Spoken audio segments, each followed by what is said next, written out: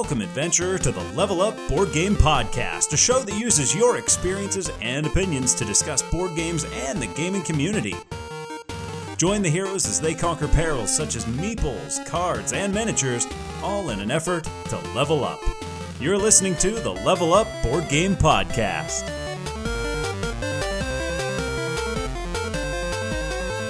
Well, welcome adventurers to the Level Up Board Game Podcast. We are now on episode 27. This is King Scott here. And this is just Patrick. Oh, no. Don't say that. Say it with panache. This is Patrick. Yes. We've got games to talk about, top 100 stuff going on. We have a review coming up of Grand Austria Hotel.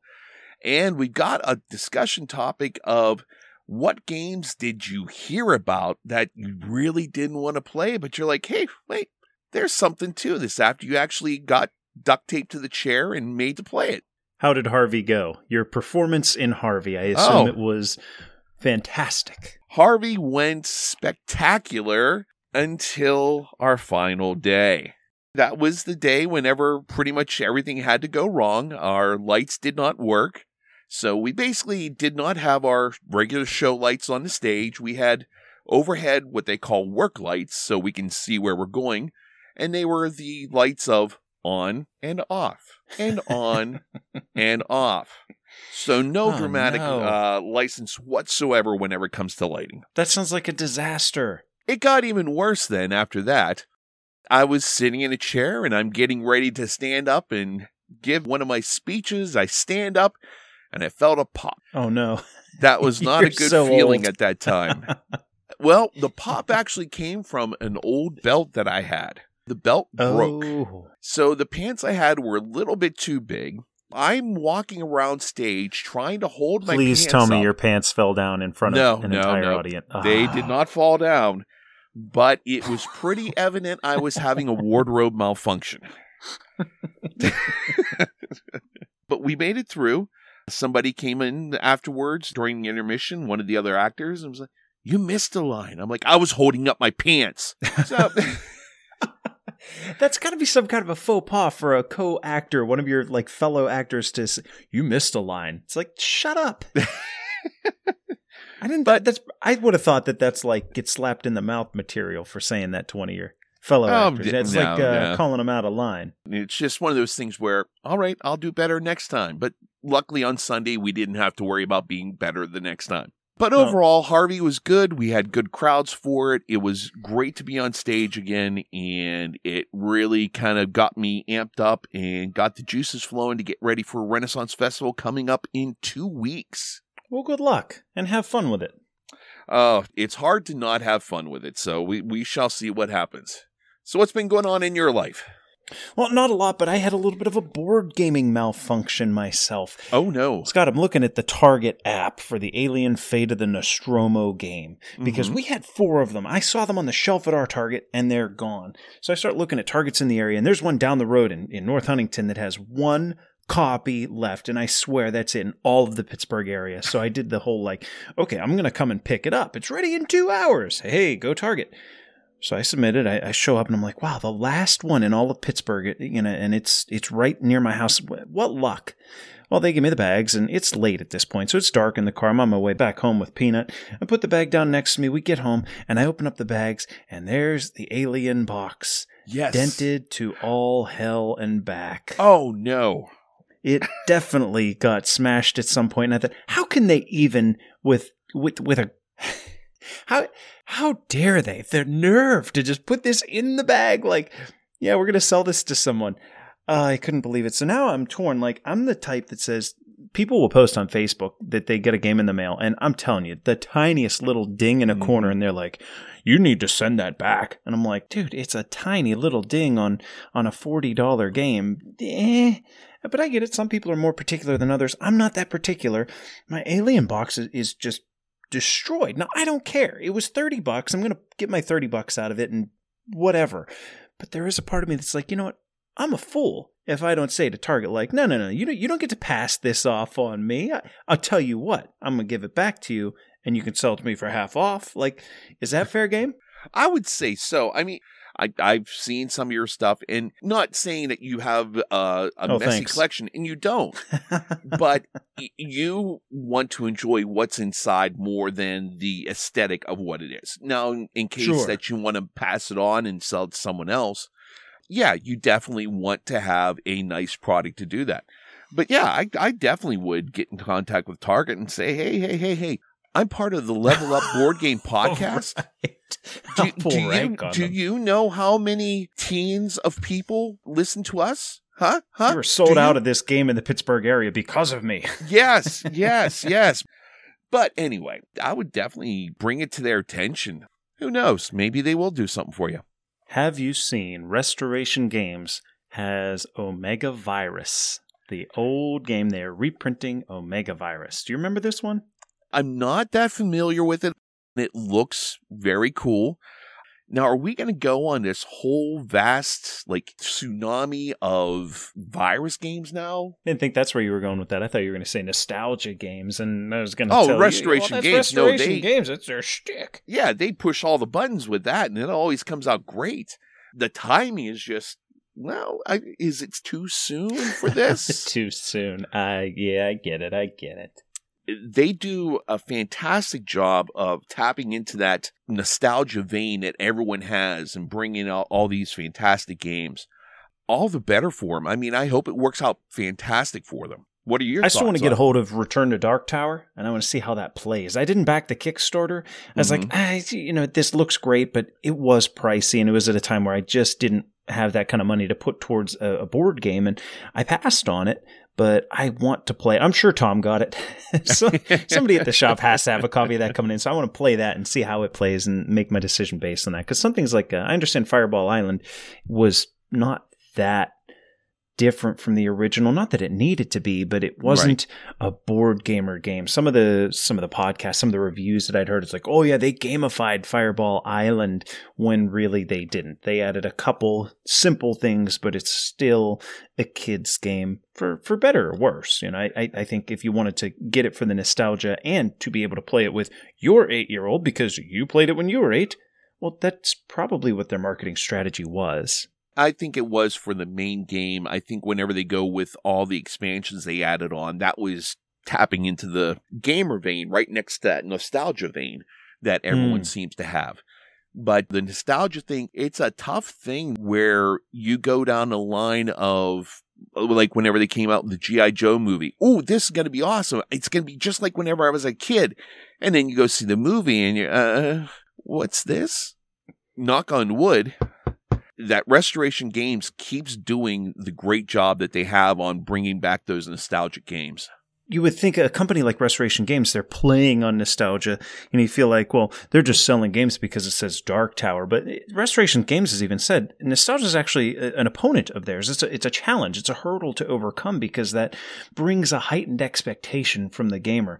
If I'm going to play, I don't know, Battle Masters, and Restoration Games is bringing out their version of it, Battle Masters isn't, you pull a card and you just do what it says. It's not a good game, but we all have these memories of, 20, 30, 40 years ago playing Battle. Well, not 40 years ago. It wasn't out then.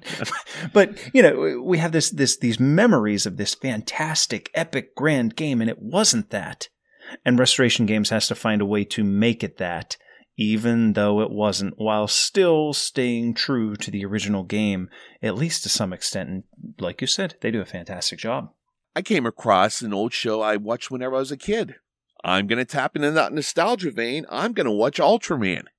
Oh, God. I don't even know where to begin to think what my, third grade self saw in this TV show. Not good. Oh, my God. Oh, no. It's fun watching it, but you really notice the zippers on these suits of these monsters and everything, and I wish I didn't watch it just so I could live with those memories I had before. Keep the nostalgia a good thing and not spoil it. Yeah, exactly. I think that's why Restoration says it's a challenge. Hey, before we get on to recent plays, I've got a little bit of bad news. I've got some unexciting stuff to talk about.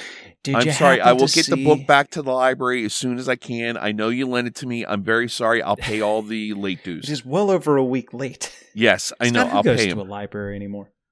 Did you happen to see the news about Broken Token? I glanced at it quickly. I didn't get a chance to really read through everything, but that's a tough thing to see.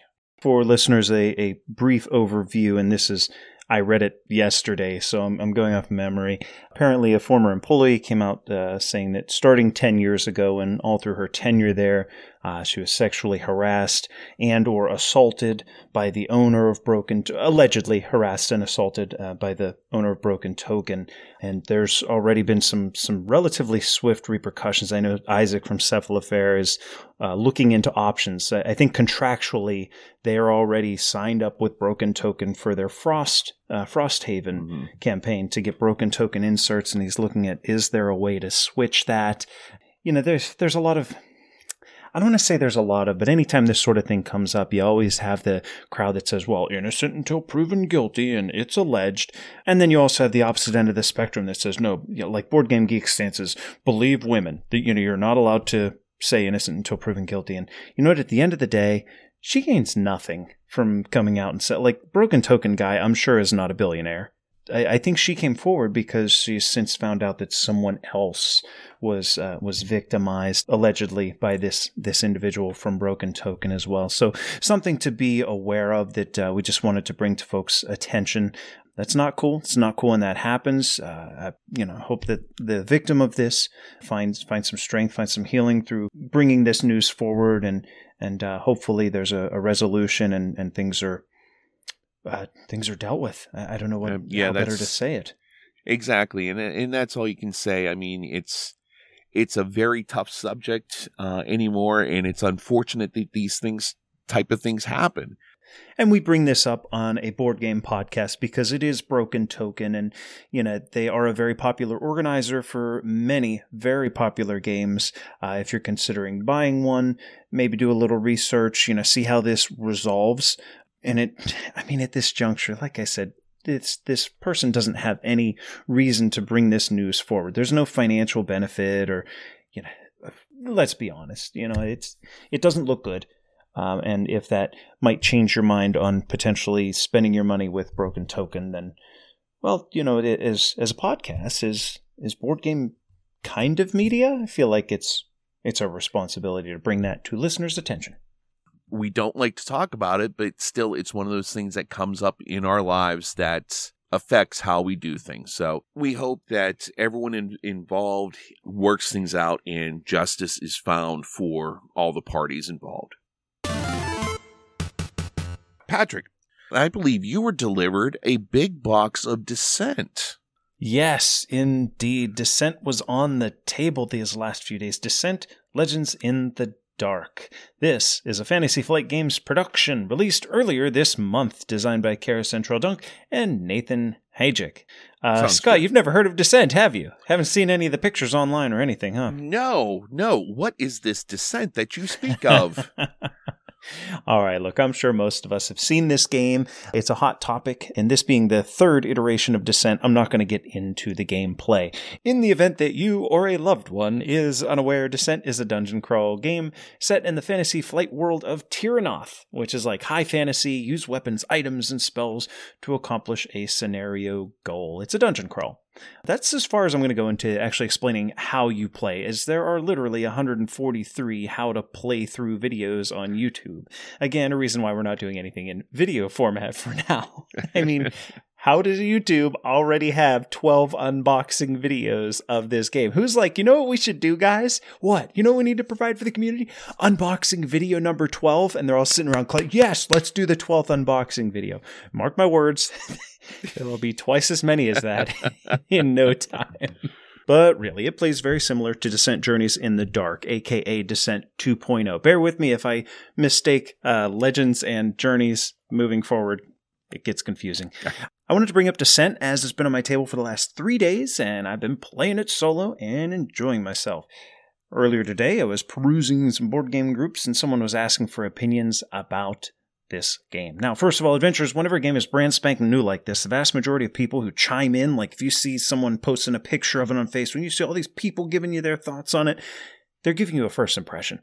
It's not like they've had the game for months and played through the campaign last year, then tried it with another group earlier in the summer and so on. So what I'm saying is basically my first impression of the game. And for what it's worth, I made a small reference list of dungeon crawlers that I've played. Scott, I stopped at 30. I hit Reichbusters and I was like, okay, I played enough. I'm not going to list all these to, provide clout for listeners to know, to let listeners know that I know what I'm talking about here. All right, so you have Descent, you have it laid out on the table. I, for one, am going to say I'm not a big fan of what's going on with this. Oh, yeah? I'm not overwhelmed with this game.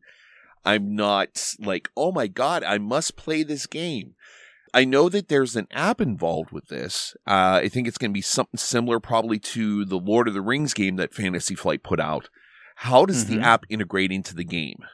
Yeah, that seems to be the main point of Division. So this is an app-required board game, much like Forgotten Waters or Chronicles of Crime. You have to have if you don't have the app, you don't have a game. You have a box of trinkets.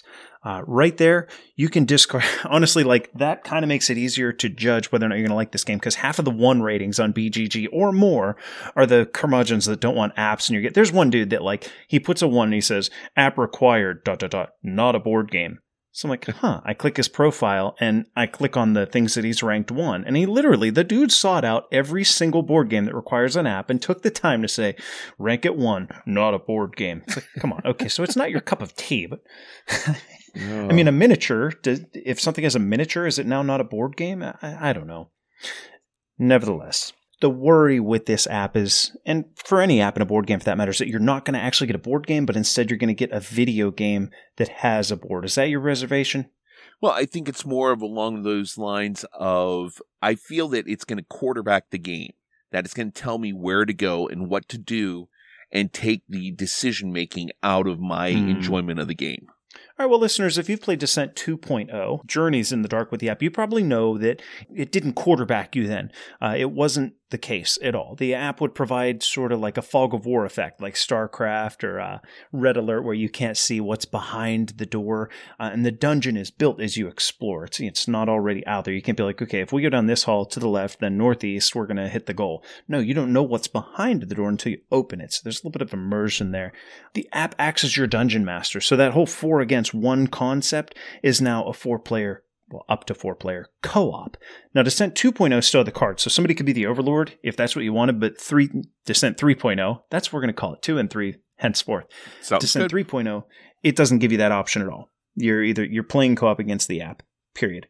So, I understand here you don't have an Overlord, you're just playing against the app. How did that work out for you? The app requires a ton of reading, Scott, and clicking through the story, but so be it. If you're looking for that sort of thing to increase your immersion, I get it. Then the app tells you to place a couple of tiles, and then put down the points of interest, and then a pillar, and then a bookcase, and then you might have some baddies to fight as well. So you play the game for a little bit, you move your piece on the board, and you interact with scenery or monsters, which is done by clicking your character image, drag it on the screen. I say screen because I just use my computer. I use Steam. It's free on Steam instead of on like a phone or anything, but I'm sure it works there too. You click on your guy that's doing the action of, say, searching the well, and then you drag the cursor up to the well and you let go, and it says, oh, he's searching the well. Test your might or test your agility or your will or whatever. If you want to fight somebody, you click and you drag over to the baddie, and then it's like, all right, roll your die. So when you fight the bad guy, you're going to roll the die, and then what do? You have to enter the number of successes into the app, and it shows the amount of damage that you did, and then play continues. So you kill the baddie and you move on to the next door. Okay, let's take a break here because we have to set up the next room. Oh, and this one's elevated. You probably have seen in pictures, they have like steps and elevation and whatnot. So you need those notched pillars. They have like little cardboard pillars, and they just put in little notches that'll slot into your platform, on which the pieces are going to be placed. Then you got to put the staircase down. Then you're going to fumble through the box looking for tile 16B, along with the 4 pillars, and gently assemble everything, set it on the table, and then put down the stairs, and now you're back to the game. Okay, I'll move my piece 3 spaces to attack the bandit. And back to the app. Yeah. I don't think this game's bad. And I'm not in the camp that's anti-app for my board game. Right. But this is the first one. Descent 3.0 is the first one that for me actually crossed the threshold of this is much more of an app than a board game. 2.0, I was playing a board game that the app was assisting and taking care of things. This takes so much of the behind the scenes work out of it. Really, that map, the board, you can see your board on the screen. The only thing that you're doing on the table is the relation, the number of spaces you are away from the monsters, because the app doesn't know where you're going to move. Theoretically, if they put your pieces on the app, you could just click where you're moving to. They could put a little die in the bottom corner and you click that to roll it, and it sees your successes. It just crossed that line a little bit. I'm 6 quests in, and I would bet that 75% of the time I'm either assembling terrain or clicking or reading on the app. And I almost wish that die roll could be done on the app so I'm not back and forth. You know what I mean? Going back and forth. Right. All these things that you collect, you're going to search these trees, these chests, you're going to defeat monsters. All these things you get are going to go into your inventory. And this is kind of nice because this game can create literally thousands of things. It doesn't right now, but you can imagine they could make any number of things for players to find, especially with like future downloadable content. Sure, yeah. But that muddies the clarity that I look for in a game. Scott, when I'm picking stuff up, the herbs from the Outlands, I don't care. I don't even know what they do. And at some point, I can't be bothered to keep clicking around reading about all of these random items and what they do and how I can combine them. I just want to roll dice. I want to play cards. I want to have tactical decisions. This is starting to get into that like the Herodric Cube from Diablo. It's like, oh, what if I put in these things and combine these? Will it give me a different item? It does wonderful things for the game, though. First of all, this card crafting system, to begin with, it's not my cup of tea, but that a game is allowing that. That is a whole new level of play. That's a whole new system being introduced into board gaming. Your characters regularly get decisions to make that you really can't emulate with just cards. Like, you're going to see a thief taking I'll make this up, a small child's ice cream cone. What do? Buy the kid a new ice cream cone or beat up the thief? Right? And whatever your decision is, that's going to shape your character, and the story that you're a part of is going to branch out differently based on those little decisions that you make. And I like that. You can't do that just with a deck of cards and, now you're going to go to a different page to see your new dungeon layout. No, love that. Absolutely love it. Some folks are going to love every second of Descent 3.0 because it is extraordinarily robust. For me, I think I actually prefer 2.0. I want to do some of the upkeep. I want to track some of the things myself. I like having that smaller pool of upgrades and cards because then I have like a more holistic knowledge over everything that's available to me when I'm building my loadout. So I think my first impression is that I prefer 2.0, but I do think 3.0 is going to be amazing for a lot of gamers.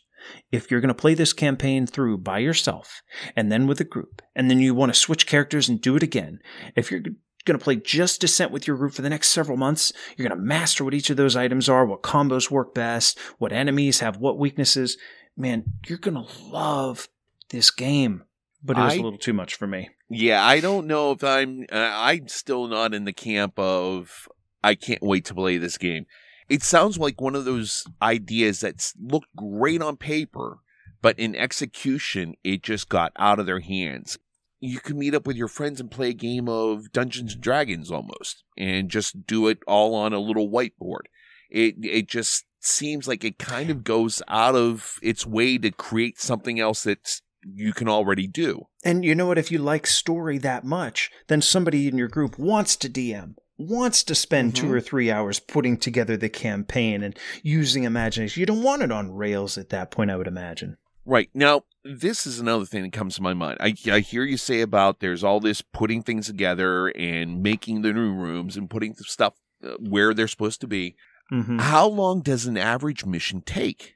For me, I've been doing solo with 2 characters. You can do up to 4. So I've been playing 2 characters, and my missions are taking me about an hour, sometimes a little bit more than an hour. And you have town interactions in between. You have things that'll happen as you're going from a town to a quest point, but about an hour.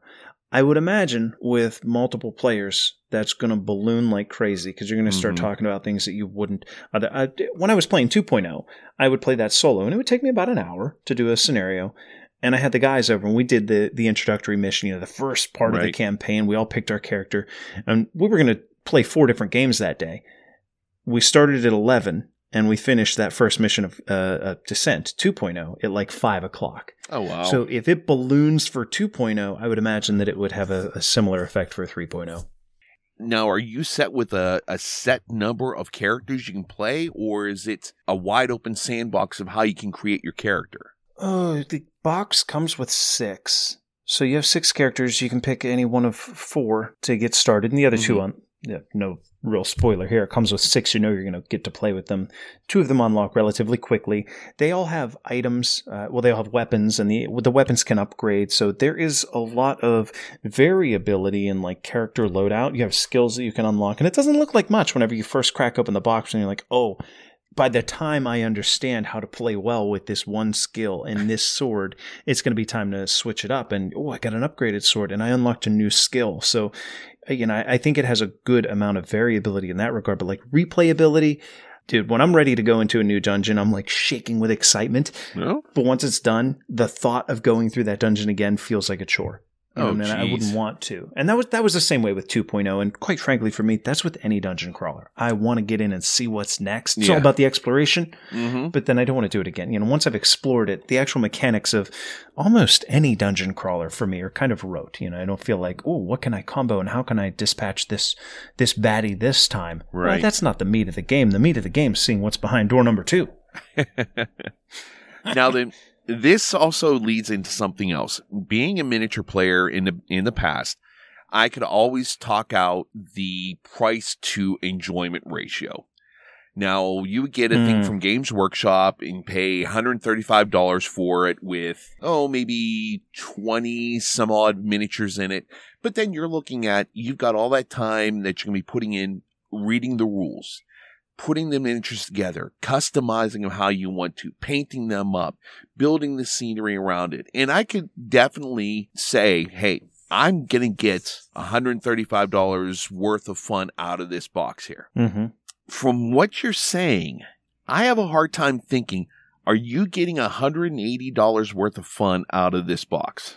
Oh, we crossed the line here. We normally don't like to talk about price. You know that. Come on. I know. I'm breaking the sacred rule. Yeah, we don't like to talk about price on Level Up because it's all subjective. If you're unemployed, $30 is too much for a game. If you're a billionaire, $1 million for a game is nothing. Relative to other games, I'll circle back. I said I saw on a group Facebook post somebody was asking about Descent 3.0 and should I buy this game, and tell me, what's your recommendation? You know what my recommendation was for him? What's that? I told him, get Descent 2.0. You can probably find it used for $35.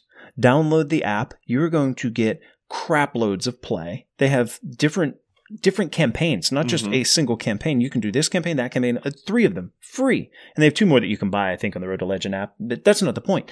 You get all these minis. You can get a pretty similar experience for 1/6 the cost. And the only thing that you're missing is having some 3D terrain and some furniture. 2.0, it's on the map, where there's a point of interest instead of a little treasure chest furniture like you might find in Hero Quest. But find out if you like it based on that $35 investment. And if the difference for your enjoyment in a game is getting those pillars and those treasure chests and those cauldrons made out of cardboard, if that difference to you is worth that amount of money, well, fine. It's really hard to recommend this, for $180, man.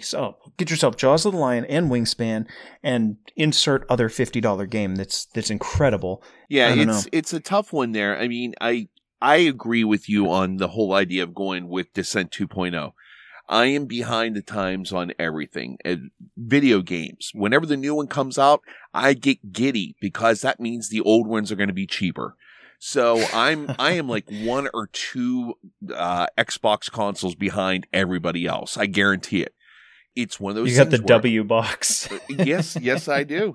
If I can find a $35 game and I get this huge amount of enjoyment out of it, maybe it will gradually force me into, well, not force me, that's a bad word, guide me into going with Descent 3.0. But it just seems like it's almost more work than the fun you get out of it. But that's just me. Scott, it's to the point where if I have to, if I know that I'm nearing the end of a mission, and you can kind of tell because, okay, this map is getting big and I've been going for 45 minutes or whatever, and it's okay, you need elevated terrain, grab 4 pillars, but I don't even bother. I just set down the terrain next to where I'm at, and I'm okay, I know it's elevated. I'm not going to tinker around and put this crap together. But that's not being critical of the gameplay. The gameplay, if you've played Descent 2.0 or even 1.0, the gameplay is remarkably similar, and it's deep. There's excellent opportunity to use your surge points to get extra attacks in and do extra damage. It's still a very fun tactical puzzle when you're interacting with enemies. It just, the delivery of it is not. I think maybe in an effort to break some ground with apps and make them a little bit more integrated, this one crossed over and made me feel like, why am I bothering with the cardboard on the puzzle? I can't sum up my thoughts very well. It's going to take. Maybe we'll give this one a review. It's hard for me to say. Yeah. I'm leaning towards. I can say this right now. I am enjoying the game, but I know that if I sell it tomorrow, I can get, say, 130 back on it. I paid 140, and you can find it on Miniature Market for 140. I think MSRP is 180.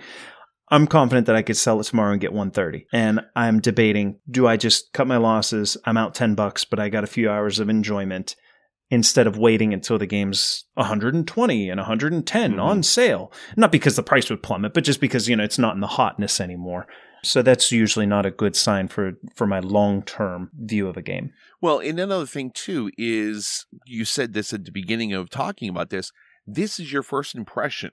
So you haven't had a chance to really go through and explore it. So listeners, take it with a grain of salt. I may end up playing it. This might be one of those games where, a little foreshadowing, that I really don't want to play, but I end up loving it.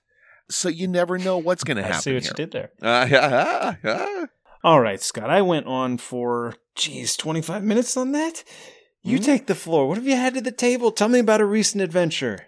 Well, recent adventure, I played Orleans. Your turn now, since we're running short on time here.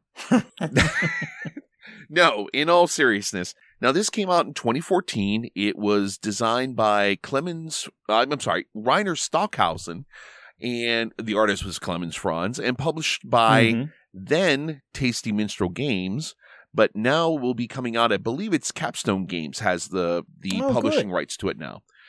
We played Orleans and Orleans Invasion, so we combined them up, and we played the cooperative version of this. Now, I've played this before at the World Gaming Championships at Seven Springs, whenever they used to have that down here in PA. Did you win the championship? Oh, no. I was just Make something up. Give us some cred. But I played it, and I realized that I played it really, really wrong. I really messed it up, and I'll go into my reasons what I did wrong here in a minute. So I was a little iffy on sitting down and playing it. I figured I'd have to learn the rules all over again. Sat down with Jason and Jenny, and they were great about brushing me up on the rules. And basically what this is, instead of a deck building game, this is a little disc building game. Now, they went all out and blinged this thing up completely with nice plastic chits with your craftsmen, scholars, and monks. Did you say disc building game? I didn't mean disc building game. It's a bag building game.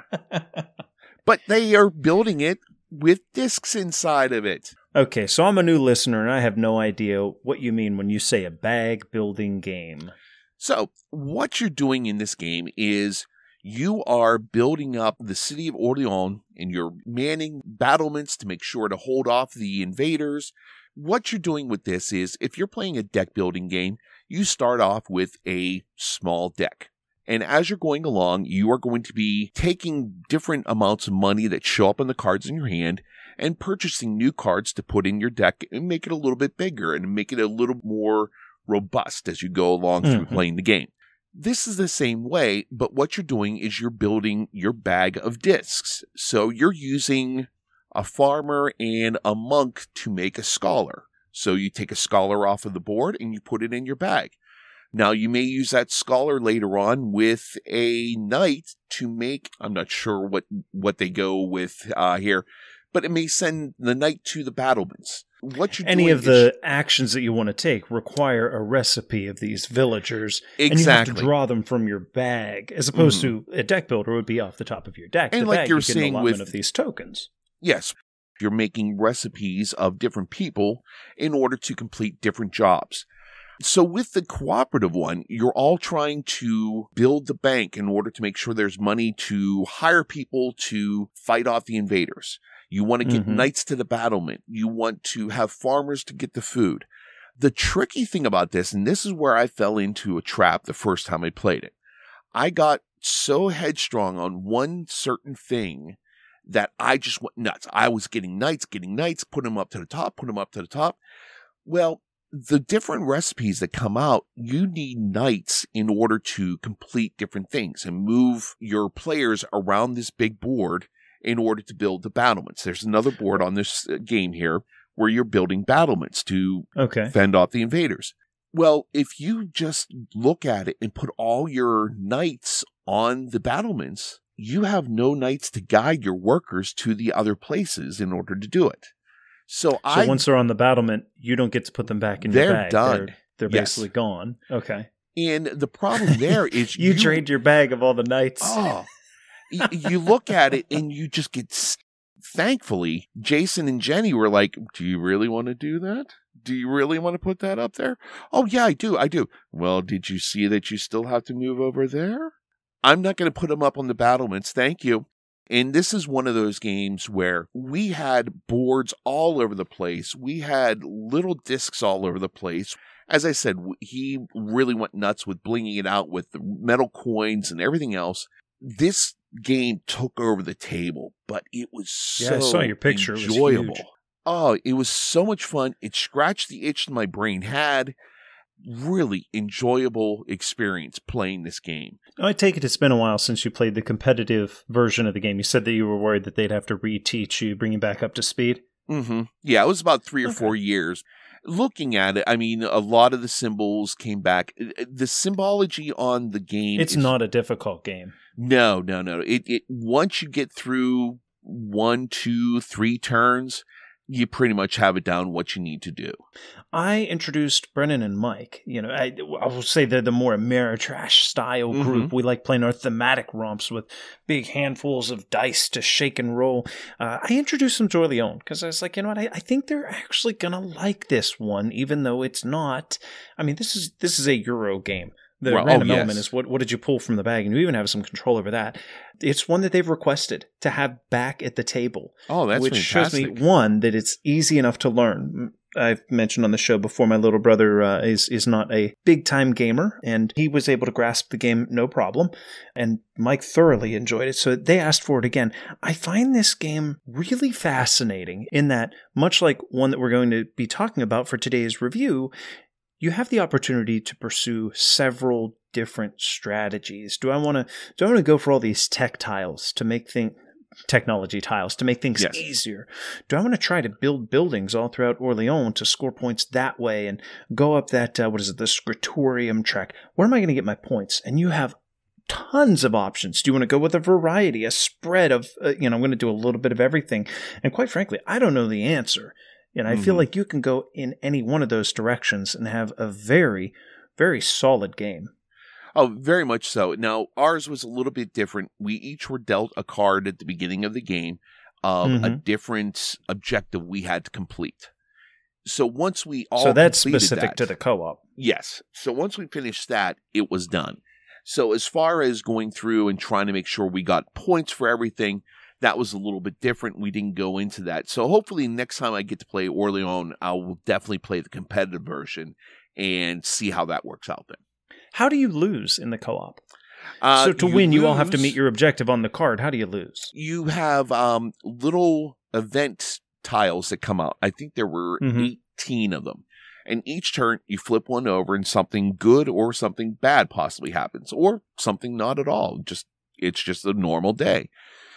So once those 18 tiles are gone, the game is over. If you have not completed those objectives, that's it. You lost the game. Interesting. I'd be willing to give that a try. When a game has a co-op mode, I prefer to play the competitive mode. I think that adds a human element to the game that makes it a bit more robust, a bit more strategic. But for a game like Orleans, that sounds like fun. It worked out very well playing against it. You did feel the pressure of the timing, trying to get everything done. I mean, we looked at it at the beginning, and they're saying, well, we need to get this done here and have 8 nights on the battlements, and we need to get this much food. I'm just thinking, there's not a way in whatever we're going to get this thing done. Halfway through it, we're almost completed. It was like, how did we do this? There's definitely an awesome, awesome game inside that box. That was Orleans Invasion, the cooperative expansion. Yes. Mm-hmm. Excellent. Brave adventurers, Mondo Games has joined our party. Get 10% off your purchase with Mondo Games using promo code LEVELUP, LEVELUP. You can go straight to their website or just click the Mondo button on our homepage at levelupgamepodcast.com. Want to expand your options in Unmatched? Enjoy a solo game of A Gentle Rain. Or maybe you're getting fired up for The Thing, Infection at Outpost 31. Don't just score some loot, get 10% off with promo code LEVELUP. Now, I know you couldn't have just played Descent. Did you play anything else at all? Plugging platforms into pillars. Yeah, I got one to the table that you actually played with me not that long ago. A game called Grindhouse. Oh, this is designed by John Cohn, published by Everything Epic Games in 2020. So in Grindhouse, you receive an invitation to take part in a mysterious contest at the Grindhouse, an old mansion that once stood at the largest slaughterhouse in the state. The invitation is signed simply by an individual known as the host. The letter promises you the opportunity to play a game to win a reward greater than you could possibly imagine. You arrive at a decaying mansion on a hill along with 5 other strangers. A tall, narrow man in a tuxedo opens the huge, ominous doors to usher you inside. "Thanks for attending this evening," the host says in a deep, ominous voice. "The entertainment will be to die for." Okay, so Grindhouse. This is a horror-themed game for 2 to 6 players. And I gotta say, this is a lighthearted activity that's meant to draw out the laughs. So to start the game, everybody's going to get a character card, and they put body part tokens onto their tableau. A head, torso, 2 arms, 2 legs. We all know the foot bone's connected to the leg bone, right? The game board simply holds 5 random rooms. 4 of them come from one stack, and the final room comes from a stack of 17 final rooms. So you know it's going to be a little bit tougher. Everybody's going to get 2 items and 2 personas. The items are kind of what you would expect, and then some. And the persona cards give you an idea of your character and special rules pertaining to you. So basically, what's going to happen during the game, the first player is going to pick up that first room card and read it, and eventually it'll have this little, red bloodline. You remember that? Yes. So that's where you're going to stop reading, and bold letters give the table a decision to make, and it's going to have consequences. So if I can remember way back to when we played, I think it was Ryan pulled a card that says that there's basically a jug of Kool-Aid on the table. Oh, God, and yes, there's enough, yes. That's you what remember it that? was. There were enough Yes. drinks in it for everybody to have one. So we had 5 players. Basically, there was enough in there for 5 drinks. And we had to decide amongst ourselves how to divide them up and who would drink how many. So we're like, okay, guys, so and Ryan's like, oh, I'm drinking them all. We all started to try and play the game a little. He's like, I want them all. I'm drinking them. And I'm pretty sure he died on the spot for doing so. Now, normally the game mechanic would be like, okay, everybody who took a sip has to wound 2 arms. So each of your limbs, you have a wound where you flip it over and then it's gone, amputated. Just remove the piece from the board. And it's actually kind of funny. Your tableau without those little chits on it, the what do you call them? The extremities and your head. Without it, it's just a body with nubs, bloody nubs on it. Yes. It's kind of grotesque. So the game gives you these fun little scenarios and decisions with every one of these room cards. The goal is essentially don't die. Survive to the end of the game. The items can be fun. This might have been in our play. This might have been the more recent one. Chris had an engagement ring that he gave to Jeremy. And from there on, they were married. The engagement ring says, give this to someone else. You're married to them. If they win, you win too. Like you think win that was together our now, play, yes. even if somebody else died. So you could be dead and still win the game in that situation. And these personas give each player a unique feel. So I'm playing this with Mike, and he flips his persona card, and he started howling. I was like, what in the hell? He drew the snowman persona, and it at the top it says Frosty. He had no legs, and he was vulnerable to fire. He was basically a snowman. And while he had no legs, he could heal a little every turn. So that was his means of sort of balancing out the fact that he started the game with some damage, right? Oh, my goodness. I've played this a few times, and it gets some laughs for sure. Scott, I know it's been a while. What did you think of Grindhouse? Remembering Grindhouse, whenever you go to someone's house and they're having a party and someone says, hey, let's play Cards Against Humanity, that's whenever you raise up your hand and say, no, let's play Grindhouse. Trust me, you will enjoy it more. You get the same sort of humor out of this. You get the same sort of laughs, but there's actually thought going on. You aren't playing the game to playing who the judge is. You're playing the game trying to stay alive, and you can make stupid decisions. Yes, I will drink all 5 of those cups of Kool-Aid. Give them to me. But it's a quick game to play. The artwork makes it funny. Whenever you see a guy in a suit with no leg at the bottom and his face is all messed up, his glasses are hanging off sideways, it's just stupid fun. Yeah, a great little icebreaker or something to exactly. Fill in half an hour while you're waiting on the last guy to show up or to end the night on. Mm-hmm. They played to that niche of, we aren't going to center a game night on this game. It ain't going to happen.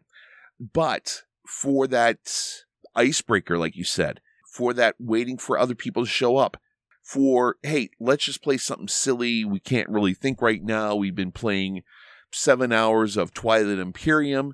Let's play this. It's just silly fun, and it fills that hole in your game night perfectly. I agree. If you're looking for thematic romp, a lengthy epic game, this obviously isn't it. If you want a thinky Euro, this obviously isn't it. This isn't catering to you. And if you're listening going, I think I'm going to pass on Grindhouse. Yeah, you're probably going to want to pass on Grindhouse. But if your group does regularly get something like a Munchkin to the table or an Exploding Kittens, this is better than those. This fills that time slot in your game day, but it is better. And it does have some decisions to make. Sometimes there's barely a hint at any of the potential rewards or consequences. But you know what? This is one that you can break out with non-gamer friends. You can break it out with gamer friends in between. It's going to work. I had a lot of fun with it. I look at it, it's almost in the same vein as Betrayal on House on the Hill in a way. It's the same type of theme. Now, granted, you don't have the 50 scenarios, but still, it's one of those things where you're making the same type of decisions. Well, you've got all those rooms. Yeah. The 4 rooms plus the final room are going to be totally different every time. Yeah. So it's a quicker Betrayal on House on the Hill. Now, I'm not going to claim that Betrayal has oodles of strategy because it doesn't. But Betrayal actually has more strategy than this. If I'm sitting down to play, the only thing that I've found consistent is if the game gives you an option, you probably don't want to be the person. If it's like there's a string dangling or the skeleton is wearing a hat and there's a sign that says, wear my hat, who's going to do it? Typically, you don't want to be the person that puts on the skeletons. Don't be a Ryan. Don't drink all that Kool-Aid. Fun little game. That's Grindhouse. But enough about Grindhouse. That was a lot of fun. Speaking of fun, you got a fun title to the table, and I had a chance to play this with you. Why don't you tell us about it? Yes, I did get a fun game to the table. We got to play Funfair. And it's like this was better at our segues. We should note that Funfair was quite generously provided to us by Good Games Publishing. Designed by Joel Finch and published by Good Games Publishing. Now, in Funfair, you're the owner of an amusement park. In order to do this and build your amusement park, you have to build attractions to bring people in. You need to hire different employees to help you run the amusement park. So you have a board, you have a ton of cards of different types of rides, upgrades, flags. I want to say themes. there were 6 cards in that market. Yes, there were 6 cards in the market, and they have a lot of different themes. There were Western themes, robot themes, jungle themes, and I'm trying to remember what the 4th one was. Fairy tale. Fairy tale. So if you've played in the past Roller Coaster Tycoon, it's very similar to that. So what you're going to be doing is each turn, you have different phases of the turn. First thing, you have an event. You flip over the event card and something happens for everyone. This could be something where the city messed up your bank account. You get $5 extra. It could be something that a celebrity is coming to your park. You can count the number of people that come to your park twice whenever you collect the income at the end. Mm-hmm. You go through that, you play the event, then you go into the phases of building your park. So what you're going to do is you're going to take a look at your cards. You have on top of it how many different people will come along with that card. There's a little star up there saying 2. So at the end of the entire turn, you will get 2 income for that one ride. The whole idea is to build up rides that give you a lot of money. So as you're doing this, you're going to be building your park. You can build one piece of your park. You can build a sideshow. You can build an exciting ride. You can build a haunted house, a food building, any sort of things you can do that you're going to I think they call that a restaurant. I'm going back to ancient times when there were known as food buildings. Thank you very much, Patrick. Mm-hmm. But each one of these you can upgrade with comfortable seats, air conditioning, with flags on them. You can do all sorts of different silly little upgrades. You can do this. One point in time, we had the Westworld theme going where we had a Western robot themed exciting ride or something like that. I think it was. Oh yeah. So it's craziness what you do with this. Now, at the beginning of the game, you're all given one mega ride. This is like your main ride that everything is going to be surrounding. As you go along, each turn, you will be getting investments from your investors. They will give you 5 extra coins to go towards your big ride there. Mega ride. So the whole idea here is, do you want to just build it as quickly as you can to get that extra income from people and beat everyone else? Or do you want the extra action. Yes. And then you also get an extra action with that one. So that you'll be getting 4 phases of your building phase. Another part of this is you get blueprint, and you need to follow a blueprint, and you may have to build a restaurant with super quality and air conditioning. And if you do that, you get 10 points. But if you don't build it, you lose 10 points. So you really got to take a look and see. We were playing this. I had a blueprint where I had to do that. I could not find a restaurant to save my life. And it ended up, we were down to the very last turn of the game. I just opted for taking some extra money, and it was horrible. Then at the end, you count how many customers came in. You get that amount of money to build onto your next season. Then you refresh everything, take all the cards off the table, put out 6 new ones, and start all over again with a new event. Now, Patrick, what did you think of Funfair? There's a lot of game for just an hour. I want to say 4 of us got that done in 45 minutes or an hour, and there is a lot of game there. There's a little bit of mathing out. There's some action allocation. So you have those 3 phases of the turn, and you do 1 action each phase. There is a balancing act of, do I take a blueprint so that I have something to shoot for towards endgame scoring? Do I build something in the middle for fear that it won't be there when it comes back to me? Or do I play one of the cards in my hand because it's going to give me extra income or whatever it might be? Some of those, okay, well, let's start here. I love the fact that you're allowed 5 attractions. That's it. Mm-hmm. So you got to be a little choosy. Once you have, say, 3 down, it's like, well, do I really want to put this one down? I might need to switch it up. What are my blueprints dictating that I do? It was a blast. You have those the entertainers, the people, the employees that you can put into your park. So I was building Fairy Tale Land because my initial ride was the Witch Tower, and it said it has a built-in fairy tale theme. And then early on, I got the park, the employee that said for every fairy tale upgrade that you have, you're going to get 3 points. And I was like, oh, wow. So this is already 3 for that, 3 for herself. I'm going to try and build up Fairyland. It's fun. If I had any opposition or anything that I wish was a little bit different, this feels like a game that's ripe for expansion. I wish that there were like 2 more themes. That deck, we got through that deck in a game and had to reshuffle, which is fine. And it is kind of nice knowing going in that, okay, there is 1 employee that gives the Fairyland bonus. 1 employee for the Western, but for each of the different themes. It's kind of nice going into it knowing that there's only 1, because then you know how to value it when you see it. That said, it is kind of like, I want to say we saw that air conditioning upgrade.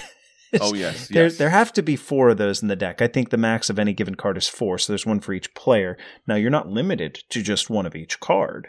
So I could take air conditioning and put it on all my stuff, and maybe my blueprint will give me big-time points for doing it. It's not Orléans. It's not Descent. It's not Grand Austria Hotel. But for a medium weight game, it offers a lot more than many other medium weight games. Not only in that it has good gameplay, but a really strong theme. I like it. Well, I will definitely have to get you into playing Funfair then, because that's I guess the difference there is that the events aren't nice. Oh, no. Some of the events can be quite bloodthirsty. You can close down, like send an inspector over to your opponent's amusement park, shut down their main ride, shut down all food, all restaurants. Plus, as far as the expansions go, you have vampires, you have gangsters, you have dinosaurs, you have Western, you have B-movies, you have aliens. I've been working with them a little bit behind the scenes as far as doing some play testing with some of the new sets coming out. There's some really great things. Awesome.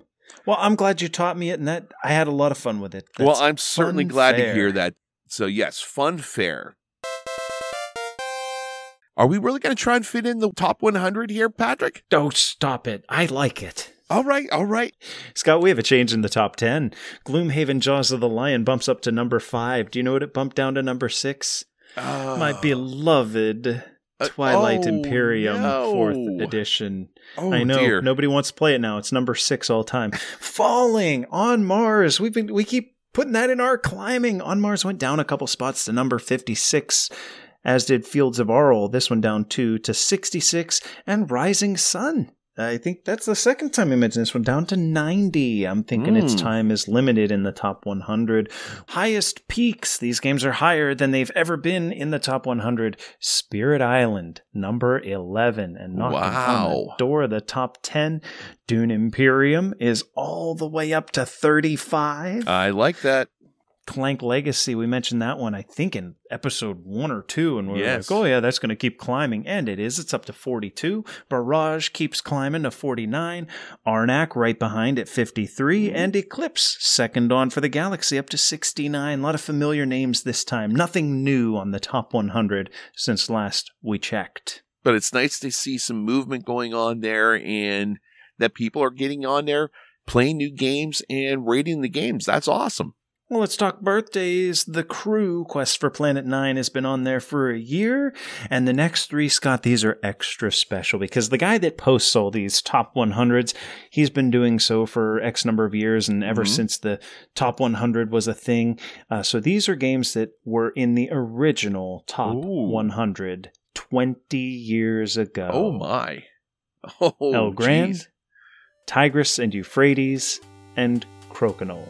20 years of top 100. How about that? Holy cow, that's amazing.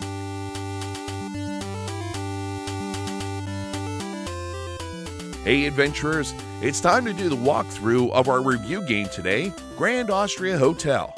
Designed by Virginio Gigli and Simone Luciani and published by Mayfair Games in 2015, Grand Austria Hotel is a game that challenges 2 to 4 players to serve guests in their cafe and build the best hotel in Vienna over the course of 7 rounds of play. To begin the game, each player is given a player board that depicts their hotel with 3 rooms available and spaces for several more rooms to be added throughout the game. There is a chart in the middle of your board that shows your current funds. And finally, a kitchen and cafe can be found at the bottom of the player board. The kitchen houses a player's resources, while the cafe area allows up to 3 guests to be seated, reserved for you alone. Also, before starting the game, each player is dealt 6 staff cards. These are the employees of the hotel who offer a wide range of abilities. These can be anything from residual income, bonus resource production, or even end-of-game scoring. The main board features a market of guests that are available as well as 2 scoring tracks, the Emperor track and the Politics track. Let's begin with these tracks. It's quite simple. The Emperor track offers you bonuses at the end of certain rounds so long as you have met a threshold. However, if you have not, there will be a penalty. I should note that 3 Emperor tiles depict these rewards and penalties, and they can vary from game to game. The Politics area is simply 3 cards with targets for players to score points. One might say fill 10 rooms. The first player to do so will place a marker there and will score 15 points at the end of the game. Each subsequent player to do so will still place a marker on the Politics card, but will score fewer points. The guests in the market are simple, really. At the start of your turn, you may take one and move it to your cafe. They each depict a recipe of resources to fulfill. When you've done so, the guest goes from your cafe into a room in the hotel. This simply means setting the card aside and flipping an open room token in your hotel to its closed side. But of course, once you eat, what do you want to do? You want to take a nap. Now that we understand the goals of the game, let's talk about the main draw of Grand Austria Hotel, and that is the pool of dice. At the start of each round, the pool of dice are rolled, and each number slots into a dice tableau in its appropriate space. All the 1s in the 1 spot, all the 2s in the 2 spot. I think you know where I'm going with the rest of them. When it's your turn, you choose 1 die. In doing so, you will get the depicted action X number of times, where X is how many dice were in that spot. For example, the 1 space allows a player to collect strudel or cake. If there were 4 dice in the 1 spot, that would mean you collect 4 resources cubes of strudel and or cake. The next player will still be allowed to take a die from the 1 space, but now there are only 3 dice, so they would collect just 3 strudel and or cake. The other spaces allow players to collect wine and or coffee, hire employees, prepare new rooms, or move up X spaces on the Emperor track. The 6th slot is special, acting as a wild. Suppose you need strudel, but there is only 1 die remaining in that slot. The 6th slot costs $1, but it allows you to choose any of the other 5 actions and carry out according to the number of dice that were in the 6th space. That is a lot to take in, but just know that this is a dice drafting game, which you really might not have many dice on it, and therefore it is often wise to play tactically and do what yields the highest return in the moment. There are a handful of free actions available on your turn as well, namely activating a staff member or moving food and drink from your kitchen to your cafe. Play will continue until the end of the 7th round, at which point players will score the number of rooms they have filled, the score they've achieved on the Politics cards, the guests whose orders they have fulfilled, and some points for remaining resources. The player with the most points has created the most prestigious cafe and hotel in Vienna, the Grand Austria Hotel.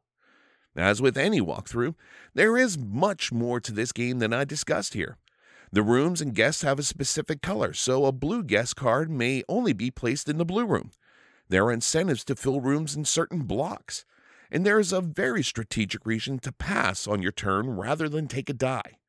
That said, I hope this walkthrough gives you a nice feel for what the game offers. Well, now adventurers know a thing or two about visiting inns at the end of a day's journey, so let's give the level up treatment, the 8-bit breakdown to Grand Austria Hotel.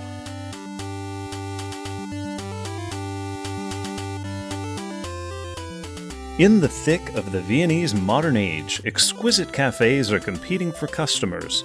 Inspiring artists, important politicians, and tourists from all over the world are populating Vienna and in need of a hotel room. This is your opportunity to turn your little cafe into a world-famous hotel. Hire staff, fulfill the wishes of your guests, and gain the Emperor's favor. Only then will your cafe become the Grand Austria Hotel. Ooh, I like that. That sounded great. Scott, first and foremost, thank you for that walkthrough of today's review game, Grand Austria Hotel. Adventurers, as you know, we like to break down our games in the 8-bit breakdown. I feel like we got to say that more epic moving forward. The 8-bit breakdown. In this case, very good, yes. Of Grand Austria Hotel. Let's start with bit number 1, where we like to talk art and components. Why don't you take the lead? All right, art and components. I like this. It's a basic game. There are a lot of symbols in this. Love the artwork. The artwork is great. It's not realistic, but it's not cartoony. It's somewhere nice in the middle there. It's Clemens Franz. Oh, yeah. So if you know, like Le Havre and Orléans, it's your Clemens Franz art. I love it. The symbols are just overwhelming at times. There's a bunch. I wish they had more player aids in here with the listing of all the symbols of everything instead of having to constantly go back to the rule book, look it up, and see what does what. Because you have symbols on the employees, you have symbols on the guests that are coming. You've got symbols everywhere. And symbols on the Emperor track, symbols on the politics cards, and they're not very intuitive, are they? No, definitely not. And if they had that, that would be fantastic. That's the only little thing I could say that would improve the components of this game. What are your thoughts? I basically said the same thing. There's nothing special here, but there isn't anything that's like, oh, this is flawed. There are a lot of symbols, but there's no way around that. You remember the first time that we played, I set the rulebook off to the side, and I was like, guys, I'm going to leave this right here because this is where all the references are, and you're going to need them.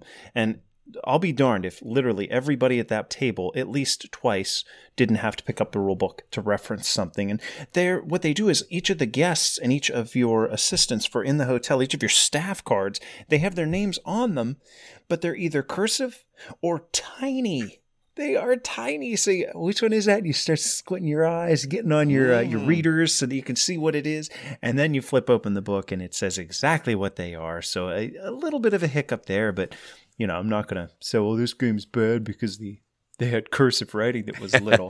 No, it was fine. And eventually, I think by the time we were on our third play, it was like, okay, I know what this guy does. So let's get to it starts to make sense there. So let's get to bit number 2, the theme and immersion.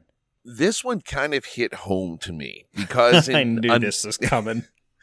In another life, I was a hotel manager. So all these things, they really kind of nailed things pretty good on here. The whole idea is you want to fill your hotel. And every time I've looked at the hotel board as to where we're putting in the rooms and opening up the rooms, cleaning the rooms, all I could hear is my one district manager saying, you got to get heads and beds. That's all it is, heads and beds. And all that went through my time, every time playing this game is heads and beds. Heads in beds. And it's true because you want to get people into the rooms. You get the points for getting so many people in the certain colored rooms. So basically what you're doing, you're starting out, you want to get people into your restaurant. You get them into the restaurant, you feed them. Once you feed them, they got to sleep. They're a little, they got a full belly. Tired. The tryptophan's kicking in from the turkey dinner they had. They want to go to bed. So you tuck them away into a bedroom. The main thing that's a tricky thing here is the dice pool. It makes it frustrating at times because you can't get the dice you want, but the dice element of this is very, very tricky. And it's not a thematic tie-in. It doesn't produce immersion or anything like that. Now, what would produce immersion and really tie in thematically is if they had some Benadryl cards. You're giving everybody cake and you're giving them coffee and wine. I can understand a wine, but if you could put Benadryl in with that, then they definitely go to there you then go. They're staying the night. Yeah, as far as Eurogames go, this theme came through a little bit for me in a few ways, actually, between the kitchen filling up and the tables fitting onto the bottom of the board, kind of seamlessly. They worked the art into it. The room tiles having the open and the closed side. Now, the immersion was not the type that has me feeling like I'm personally running a hotel, but I was immersed in the strategy of the game. And I think that maybe that's the immersion that a Euro's looking for. I'm looking for those die roll setups when you start around and I'm leaning in. Oh, show me a bunch of 4s, trying to be mindful of the sections of the rooms that I'm filling for those bonuses and seeing where I'm at on the Emperor, like I'm constantly looking at all these things and actually taking interest. You know, you always do that in a Euro game or games with tracks that you want to be higher up on. But in this one, it was like, okay, I really do need to pay attention to that. And is that room open? Yeah, I see the little guy standing out there. It gives a little bit of flavor more than a lot of other Euro games do. Most definitely. Now I'm going to twist it around here. What were your thoughts on the complexity? It's not an easy game to learn, but it's not hard either. The dice are rolled when you start a round. On your turn, you take a guest into your hotel, and then you get to select a die and carry out its action based on the number of dice that were on that number. Simple.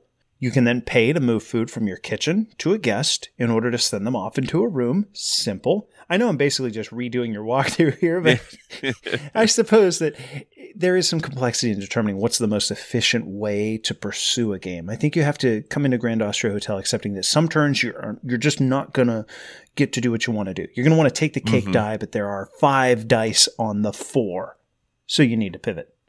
The complexity is learning how everything scores and prioritizing appropriately so that when it is time to pivot, you'll see it. Here we go, pivot! Pivot! Yeah, as far as the complexity goes, you look at it, you see all the symbols, you see everything else. Yes, it can be a bit off-putting, but put that aside, get into it and give it a try. The complexity of this is you got to look at so many things here. You've got your customers coming in. You've got your dice you're selecting to do the certain actions. You've got your hotel that you're running. You've got to make sure that the emperor is proud of what you're doing. You have to take care of the politicking cards that are going on at the top. There are a lot of things going on here, but I think that it works all together well. They mesh together well, give you a nice synergy with everything. Once you get past that first couple turns of not having a clue what the hell you're doing, it turns out to be a really great experience. Now, you were the one that taught us this. So, now that we did all look at the rule book, we were all looking at the rule book quite a bit. What was it like looking at the main rules? Did that take up a lot? Oh, no, this rule book's excellent. You know what, I find myself always saying, oh yeah, it has big pages and a lot of examples. But to me, that is a lot of what makes for a good rule book. It's surprising how many games screw up the rule book. And Grand Austria Hotel did not do that. It has plenty of examples, walked me through the game in a way that made sense. And it's one of those ones that has like a manager or something, like it breaks the fourth wall to talk to you. He's like, hi, my name is Sven, and I'll be helping you through this. So like, there's a little bit of interactivity with the rulebook. So if that's your thing, it does have that. I still don't know if I personally love that or hate it in rulebooks, but it's there. As you said, the last few pages are all references for the waitstaff, the guests, the emperor bonus tiles, the politics scoring tiles, the actual mechanics of the game. They lay out and teach very easily, very in a way that I could understand. And it only takes a few pages for that matter. So good rule book. What about the learning curve? I taught this to you guys, so automatically I am sure you learned it no problem. But grokking the game, what'd you think? Yes, you did a great job of teaching the game. There's no question about that. You have a great way of going about that, making it accessible to the players. The learning curve really came in with trying to keep track of, like I said before, everything that's going on. Your customers, your hotel rooms, the emperor, what the symbols do. There's a lot to that. But sure, your first time through, you're going to do terrible. I mean, it's going to happen. But you have those moments of brilliance whenever you find out one thing that you're going to get a lot of points for. And I know with me, I'm really proud of whenever I match up like all the rooms that are together with one color. I may end up losing, but I had that one moment of genius. Whenever you get that first moment of genius, then you link it with another one and then another one. You start to see how all of the systems interact. Exactly. And that is such a rewarding moment whenever that happens and the engine starts moving and you start getting things going.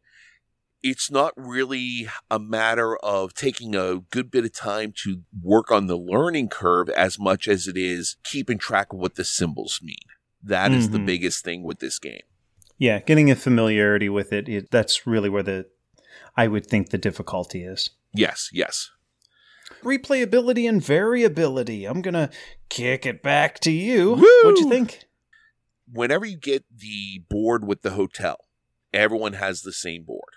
That's just flat out, everyone has the same board. But once you get to the point where you get more comfortable with it, you're playing with it a lot, you want a little bit more of a challenge, you flip that board over. Now, I'm not sure. I didn't take a look at all of them, but it seems like the rooms are all in different orders. Yeah, you're going to have different, like we'll say, it's not polyomino shapes, but you have 4 different levels of rooms, and a grouping of a room, for example, might be 1, 2, 3, etc. rooms, and sometimes they're in a square, sometimes it's a line of 3 or a column of 3, a row, etc. They're all the same on the, I think it's the day side of that board, but whenever you flip it up to the back, all 4 of them have a slightly different alignment of where things are at. And that's a great way, whenever you feel a little more confident with the game, it's great to flip that over and get a whole new feeling of that, because what you're used to is thrown out the window. You need to look at it and you need to come up with a new strategy to do this. And that makes it a lot of fun. I definitely think there's replayability to it. The variability comes in with that, with the cards that are played, the dice that are rolled. You never know exactly what dice are going to come up each and every time. I don't know. I didn't get enough to play it enough to know if it would play itself out at any point in time in the near future. It's one that I would play anytime someone said, hey, do you want to play Grand Austria Hotel? Yes, I will play it. But I don't know if it's one of those ones that I would constantly say, let's play it, let's play it, let's play it. If that makes sense. It's a rotation game. Yeah, I know exactly what you mean. It's not something that you're going to like, the next 5 months worth of game days, this is going to be one that we get to the table. No, it's in the rotation of active games. I always say, okay, so we know people that have 300 games, and geez, Tiny Fred has literally every game. I'm sure Tiny, for example, probably tries to get a new game to the table every time he plays. But every now and then, one of them strikes him and goes, you know what, this one's going to stay on the nearby shelf. We're gonna get back to this one soon. I think eventually most gamers, they get a rotation. Like for mine, I think every time we go to a meetup, I'm going to have No Thanks there. I'm going to have Wingspan there. They're approachable and easy games. So they're games that I'm constantly going to have, that I'm coming back to. Yes. Some games, we play it and I want to get right back to it immediately. A game like for me was Yido. I've had that game for a while now, just got that deluxe. We reviewed that one a few episodes back. Yido is a game that I got to the table and wanted to get it back to the table. And the next day I wanted to get it back to the table. The next week, the week after that, and play it 15 times and then put it away for a year. Grand Austria Hotel is one that I think is going to go on that shelf and be always available. So like, you know what, I'll play it this month. I'll play it next month. A couple months from now, Christmas, I'll play it again. Rotation game. You heard it here first. Yes. Replayability and variability. You have opening waitstaff cards. Those are basically going to be what provide you asymmetry compared with other players. More so even than the variable board if you turn it over. The fact that I might have things that are going to give me the coffee every turn, where somebody else might have a whole bunch of endgame scoring waitstaff. Well, right then and there, we both have very different strategies for how we're going to approach the game. The guests and the order that they arrive, sure. The Emperor track tiles, that's going to change each game a little bit. Same with the politics scoring, but not like, oh, wow, did you see what politics cards came out and in what order? This is wild.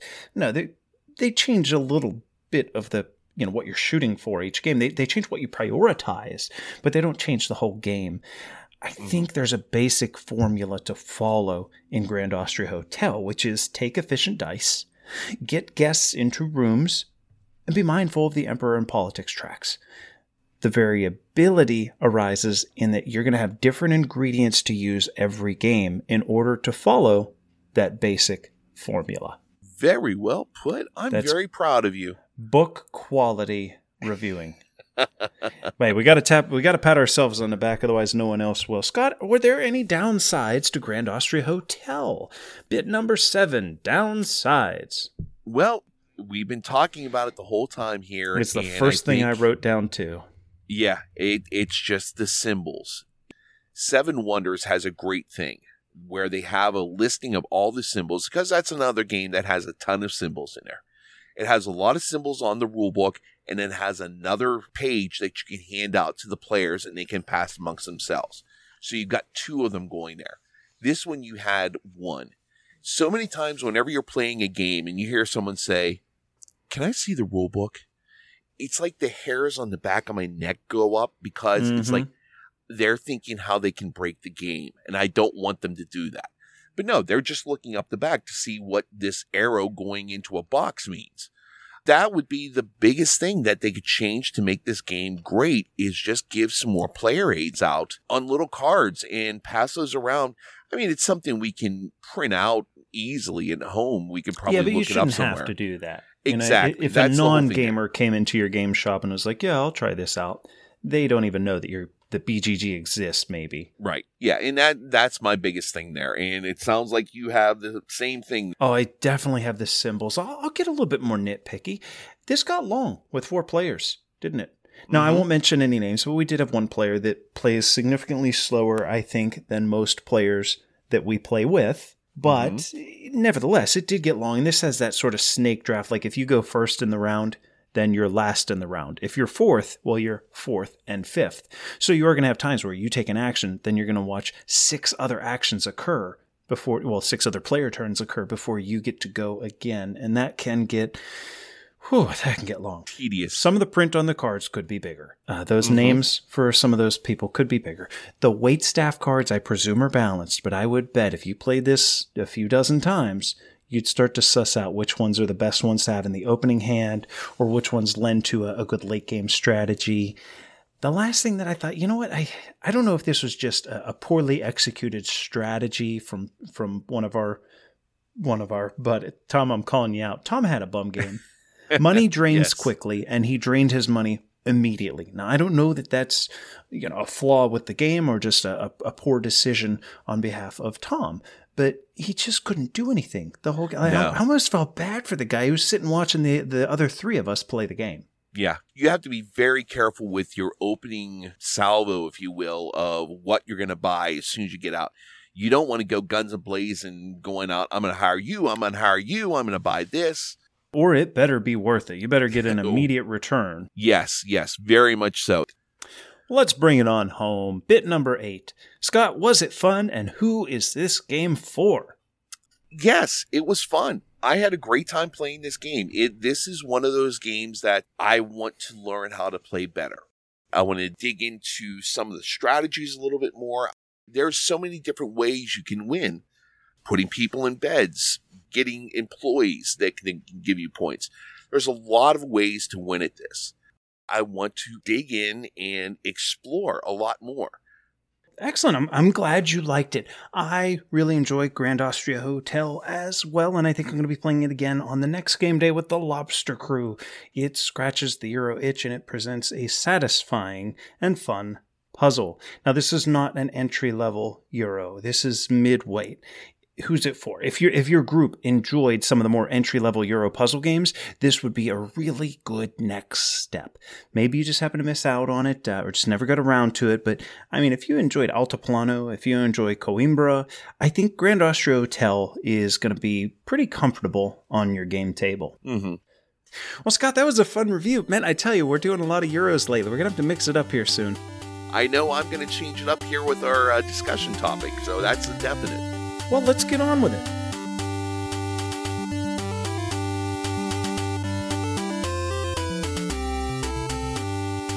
Today's discussion topic is, what was a game that you were not hyped for at all that turned out to be pretty damn good?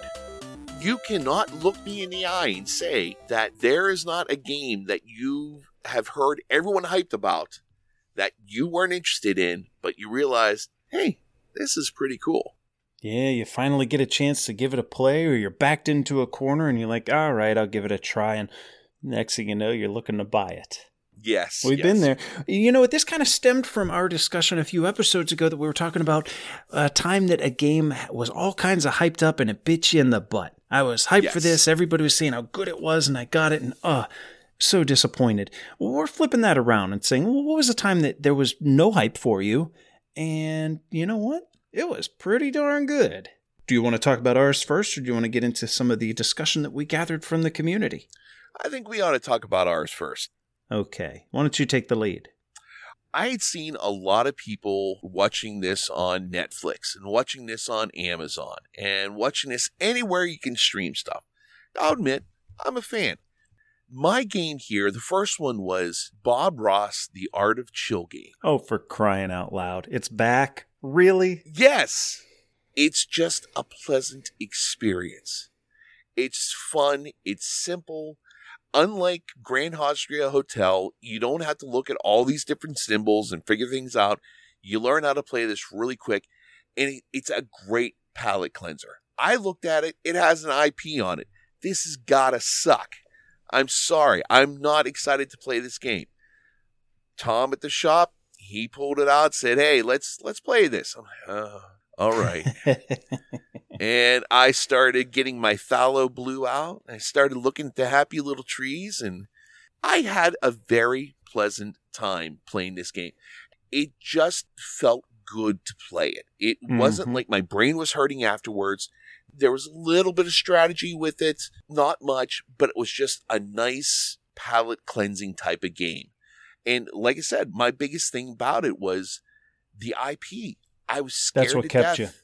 you. Yeah. Those kind of things, whenever you have games with IPs on them, normally it's roll a die, move this many spaces. Roll a die, move this many spaces. And this one, it wasn't. I mean, It hasn't been that way for a lot of the bigger IPs for a few years. Right, But to your point, when the IP is Bob Ross, yeah, that's when the siren starts going off like, okay, they've made some great IPs in recent years. You know, Firefly. I'm not going to list all the IP games that are great, but that's one that I would not expect to, oh yeah, no, they really broke the mold and made a quality game out of Bob Ross. Yeah. What's a game that came up for you that you're like, I don't have the urge to play this, but once you did, it was like, whoa. Kero. Kero. Kero. It's a 2-player game where it's like a post-apocalyptic wasteland and fuel is running out and you collect resources and you're trying to get these scoring tiles. Relatively simple game, but the thing that kept me away from it was that it uses sand timers. Ooh. Flip the sand timer. And in my experience, real-time games like that, real-time, games where you're on the clock, flipping a timer and you have to do all your... Most of those that I've played suck. Flat out, they're just not good. Kero does it a little bit differently in that it's not forcing you to cram in a whole bunch of stuff. You just roll dice. And then if you don't like a couple of the dice, you can pick them up and re-roll them as much as you want. It basically says you have free reign over the Yahtzee mechanic, and you're only limited by your time. And once you've said, you know what, I'm okay with these dice, it's really cool too. Your little sand timer, it's in a truck, like a plastic toy truck, like a tanker truck. So whenever you want to start your timer, you flip your truck up. And then whenever you're like, okay, I like my dice, you flip it down and you can see how much sand, like how much fuel your truck has left. So a nice thematic tie-in with the sand timer, but it's not imposing on the gameplay. And it's kind of funny when the refuel mechanic, in order to get more sand, you just flip the truck the other way and the sand starts going back. So there are ways that you can refuel. I played this 2-player with Logan and it was thoroughly enjoyable. I was worried that the sand timers were going to get in the way of intelligent, thoughtful play, and they didn't at all. They actually, they're what made it a game. Without them, it wouldn't be nearly as good. So Kero and the sand timers had me scared. What about another one for you? A game that you had no hype for, that was off your radar, or you were worried was going to be a dud? Well, that would be one that we just did a review of not too long ago, was Beyond the Sun. You look at it. This is what accountants would end up doing whenever they make things. It's not that bad. With boring people. It just looked horrendous. It is text and blue lines. Oh, it looked horrible. Thanks to Board Game Arena, I gave it a try. Son of a gun, if I wasn't hooked on that, I probably played 60 games of that game. I cannot get enough Beyond the Sun. Going in and filling in your tech tree of where you want to build. Do you want to do the tech tree? Do you want to build that out to get your points to win the game? Oh, wait, no. Maybe we'll go over here and we'll colonize space. oh, wait, no, maybe we'll do this. There's different ways of doing things. There was just something about that tech tree and the options you have that just hit the sweet spot in my brain. I cannot get enough of that game. And it was all because it was so boring looking. No. Yeah, I'm glad I took I don't that know. step Beyond in. the Sun might have been on Kickstarter. I don't know. But man, if it wasn't, I can't help but feel like if that was on Kickstarter, it wouldn't fund. No. There's no miniatures. There's no art. Darn good game. So you would say that the lack of a visual appeal, there was nothing, there was no art or theme that was sucking you in. No, really, there was nothing there that looked interesting. It was just laying cards down on the board, and that was it. Damn, if it is not a great game. I thoroughly enjoy every game I've played of Beyond the Sun. Now, granted, I've lost most of them, but I still had a good time.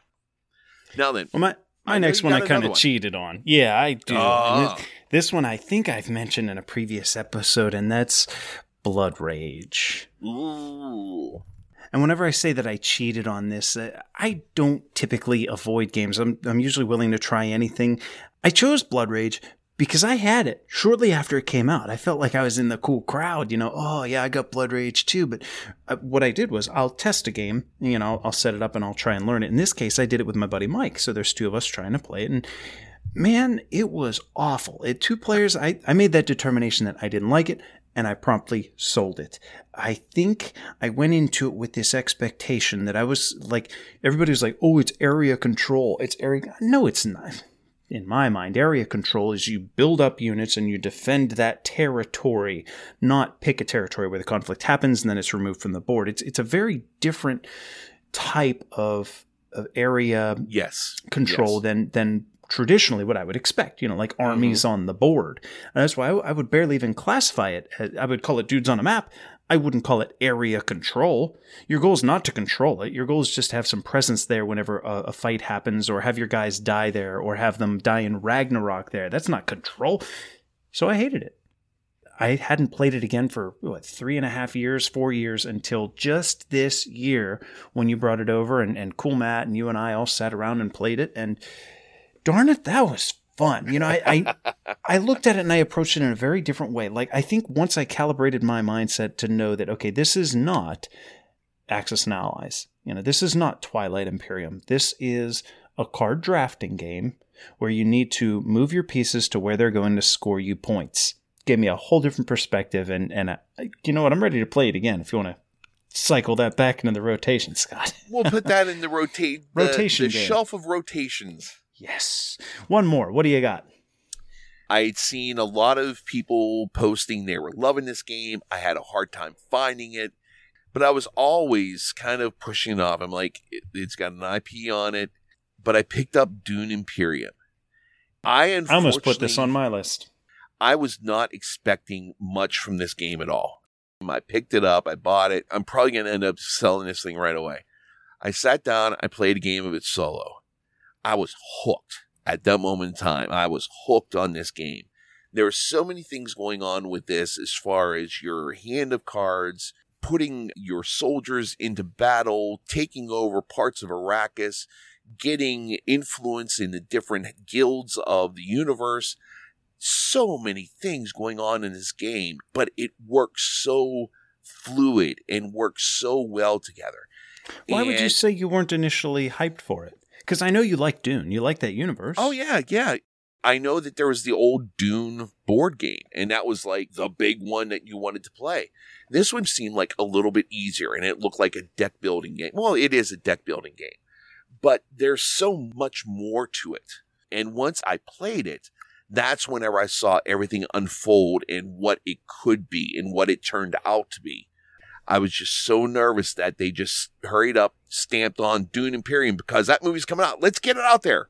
We played that with Mike not too long ago. You know, after that play, he went out and bought it.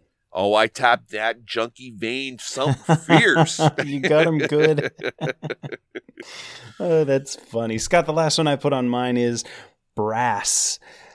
I think the issue with brass, this was another one, cheating, kind of like with Blood Rage, in that I attempted to learn it on my own forever ago. I've told this story once, earlier this year, in fact. I tried to learn it on my own, and then I played it on the app, realized that I self-taught it wrong, and then I wasn't winning at all on the app, and I couldn't, with an app sometimes, it's hard to understand, like, if you don't know the mechanisms within the game, like, why this many points are being yielded, it just happens. So I'm sitting there, I'm hitting the buttons, thinking I'm doing things right, and I'm like, why did they get 62 points for that? And I've lost by a lot. Again, great. When Jason taught it to us. And I started to understand, okay, that's why, when you can start drawing those connections as to why the things work the way that they do, then so this one's kind of a cheat in that I think I didn't want to get it back to the table because I didn't quite understand it. There's something else that happened. There's sort of this anti-cool thing, like the rebel in me for a while was like, you know what, everybody else loves brass. No, screw that. Brass sucks. Like that game's garbage. Like, and maybe it's because I couldn't figure it out. Like I didn't want to feel like I was dumb, but there is sort of, for every game that has a high rating and a lot of hype, you're going to see a boatload of ones on BGG, for example. However much weight you put in that. The point is not put weight into the rating on BGG. The point is that there's always going to be that, we'll call it a counterculture. Like, that's not cool. This rando game that no one's ever heard of. Now that's gaming. You know what I mean? I think I was trying to maybe pull that out a little bit. So that for me was what kept me from trying it and kept me from getting any sort of hypes and juiced up to play the game. But pleasantly surprised, and as I stated before, I'm pretty sure it's my favorite Euro. Ooh, wow. It really shot up your list there. That's good to hear. I'm anxious to get that back to the table, and we got to give that a try again. Well, Nicholas Petracca, we had him on the show not too long ago. He actually chimed in with the conversation. As we know, he's the designer of Beyond the Rift. That's the Perdition's Mouth dungeon crawling card game. He said, I had a similar experience with Blood Rage. I was expecting a classic area control game and bounced off of it. Later I came back to it and was intrigued by drafting synergies and creating point engines, which of course does include some battles and area majority stuff, and I was pleasantly surprised. Nowadays, it's one of my favorites. Had to put that in there because it's like lock and step. Nick, well said, sir. That's, again, calibration of your own expectation, I think, can turn us off to a game sometimes. Oh, very much so. And Andrew kind of falls into this here as well. This is Archmage Andrew. We'll have him on next episode for the Academy. Andrew chimed in. Most excellent. He had said, for me, it would be Azul. I saw everyone playing it, and I thought, this themeless game of Starburst looks like it was invented before fun, because it doesn't look fun. He gave it a shot. Great game. I currently have a copy of Azul on my shelf. Yeah, you have the perception of what it is before you dig into the rules. That can color so many things. I mean, hey, don't judge a book before... I don't even know sayings. Don't judge a book by its cover. Yes. You're going to keep that whole thing in there. I know you're going to keep it in there. I'll cut it, I promise. But yeah, you don't want to judge a book by its cover. It could end up being your favorite game. Here's one that tapped into the counterculture concept that I was talking about. Graham said, for me, it was Scythe. And that's all he said. So, well, why did you avoid it? He said, everyone just kept gushing that it's the best thing ever made. You got to play it. You got to play it. And I did last year. And while I do like it, it is my favorite. But I think it's because I've been burned on getting on the hype train before. There you go. Yep. So tying right in with our last conversation, maybe that builds up a wall. Like, you know what? If it's overhyped, that's reason to stay away. At least it was for Graham. Yeah. Let's go with one more. Bruno says, in my case, it was Terraforming Mars. First time I played it, it was awful, but some months later, I decided to give it another try. I discovered that I hated the game because the rules weren't all explained very well, and what was explained was kind of half wrong. Laugh out loud, laugh out loud. Ties right in with the brass example. Yes, where, yes. You know what, if you have that one dud play, it can totally ruin the experience of it. So Scott, why do we avoid games? What are some what can we point to and say, okay, here's why I've avoided games in the past. Now, bear in mind, sometimes it works out all the better. I've avoided a lot of games, and when I did play them, I'm like, okay, yeah, I should have avoided that. 9 times out of 10, we have these built-in preconceived notions for good reason. Mm-hmm. Yeah. But what are some of those notions?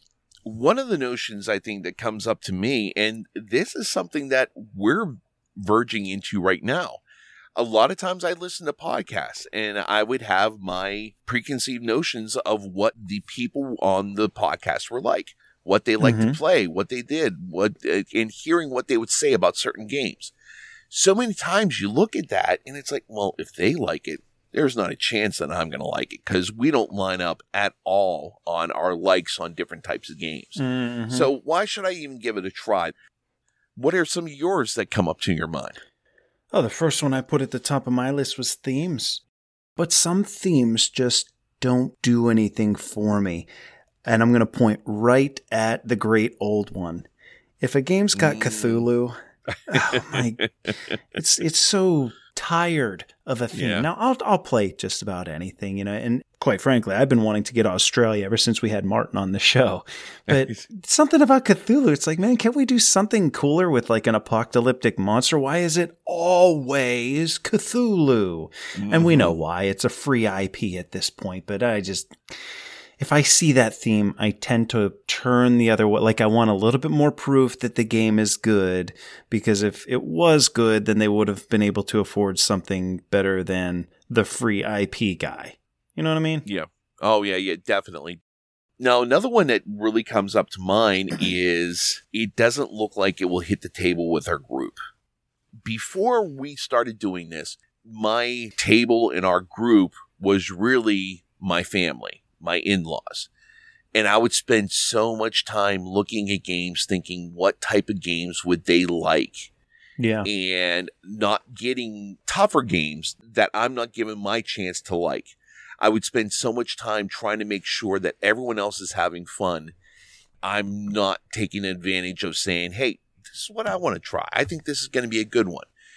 It was more of something that I was putting on myself than really a problem with the theme. Scott, I think that's perfectly reasonable, because what's the point in getting all hyped up for a game if it's not going to hit the table? I backed Iridia after prior to talking with Cody last week. I backed Iridia. Listeners, Iridia, I think, still has like 2 days on Kickstarter. Go back and listen to our episode, hear all about it. Scott, I don't know when. I always say campaign game. When am I going to have the opportunity to play that? We haven't gone back to our ongoing adventure of Jaws of the Lion. Yeah, right. Because we haven't been able to. I got Sarah at home all summer. My wife's traveling. Now you've got the Renaissance Festival coming up. It's not even because we're a podcast. We got to play the next new game. No, we're willing to prioritize playing a campaign game. We can't. And Iridia is a campaign game. I don't know when it's going to hit the table. My thought process was, well, I have until December of 2022 to figure that out. But I typically will avoid a campaign game unless it's one that I think I'm going to just play solo. Mm-hmm. Otherwise, it could be like Chronicles of Drunagor. I'm like, man, that looks so cool. I want to buy that. I want to play that. I want to get the... Never going to actually get it to the table. Madara. I bought Madara from Tiny Fred. I sold it back to Tiny Fred. He was kind enough to buy it back. He was like, hey, if you still have that, I want it. And you know what? I never even got Madara on the table, because when in the hell am I going to have a friend to play this with? And he said, if you're going to play it, don't do it true solo, because your party moves it. That's neither here nor there. Your point stands. Is it going to get on the table? Yeah. What about when a game looks too simple or too complicated? You ever have that? That was Beyond the Sun to a point. Not only was it like really bland, but it looked like I'm going to get lost. So too complicated side of things definitely will hit players. It even hits us. We're professional board game podcasters, but damn, if a rule book's more than 15 pages, I'm like, oh God. On the other hand, too simple. I've avoided games because they look too simple. Some of them are fantastic. No thanks. Just one. So good. And yet so many of them are just activities. Just go, you know what I mean? Like I've been burned too many times with we're not really even playing a game here. Like this is a one-trick pony, a one-mechanic pony. It happens. Oh, yeah. Unfortunately, it does. This is another thing I say all the time. it doesn't look like it's going to scratch the itch for me. It doesn't look like it's going to make my brain work the way I want it to. So why do we avoid games? We're saying, you know what, it's the hype, the lack thereof, or haven't been burned by it, previous bad experiences, theme. You brought up if a game's too complicated, can you even get it to the table? All kinds of reasons that we avoid games. It is pleasantly surprised, though, to hear folks chime in and say, you know what, this one actually broke through. And I'm glad that you and I both have a few as well. I really hope that people will continue posting things on this thread. It's a lot of fun seeing that. Let's bring this wagon on home. We already we messaged the contest winners. For those that did our contest from 2 episodes ago, it resolved yesterday. 2 of our Board Game Geek Guild members, Guild 3722. One guild member is being sent a copy of Boma Mahjong, coming to Kickstarter soon, and another is taking home a copy of Soda Smugglers, which by the time we're recording, I think they just finished and funded. Let's get on with how we leveled up. My level up, just finishing up with the play that I was in Harvey. The feeling that you get whenever you're on stage and you hear people laugh, and you know that for a few minutes, you're making people forget about what's going on outside the doors of the theater. You're letting them release a little bit, relax a little bit, and just get carried away. I really look at that is a gift that I've been given to be able to do that and to go on stage and make people laugh. And hopefully I'll be doing that for another 6 weekends here with the Renaissance Festival, and just making people forget about what's going on and just having a good time. Mm-hmm. Mm-hmm. And hopefully your pants don't fall down when it comes time to get on stage at the Renfest. Thanks for putting that out in the universe. I know they didn't fall down. No wardrobe malfunctions. For me, Scott, I'm going to say my level up was finding a little bit more joy and appreciation in playing what other people are bringing to the table. Nice. You ever feel like I just learned this game, I gotta get it taught? Maybe it's because you want to cement it in your brain, or because you want to be the gatekeeper of the fun, whatever the case is. You know, I tend to be the guy that's like, okay, I have this game, let's play it. Mm-hmm. And I've kind of cooled off on that a little bit. Ryan has taught me another game. Ryan's been teaching me games, and he's like, you know what, I'll teach you on Mars. If you want, I'll teach you. And I'm like, oh my God, I don't have to do that rule book. So Ryan, be warned, you're going to be teaching me on Mars, on Tabletop Simulator, no less. Jason has been teaching games. So we got, Maracaibo to the table now. 3 times I've played with him, and we've been adding modules. And you know what? It's a blast. Just takes some of the stress off to be able to enjoy a game. And whenever it's something that really scratches your itches, that makes it that much better. Mm-hmm. And knowing that the person teaching it likes it enough to present it to you and take time out of their day to teach you a game. Oh, this is a great feeling. That is my level up. I believe that brings us up to the end of episode 27. Yeah, thanks for joining us, adventurers. Scott, it's a pleasure as always. Most excellent, and I do appreciate it. I appreciate all the adventures we've had so far, and I'm looking forward to many adventures in the future. See you next time. Take care, my friend. Thank you so much for joining this adventure of the Level Up Board Game Podcast. We encourage all adventurers to check out our website at levelupgamepodcast.com. There you can submit your thoughts and audio to be used in a future episode. Please consider rating us on iTunes, like us on Facebook, follow us on Twitter, and join the Board Game Geek Guild, Guild 3722. Music for the podcast provided by Adam Haynes. Learn more at adamhaynesmusic.com. And remember, you can spend another night on the sofa, or you can get some friends together, get some adventures on the table, and level up.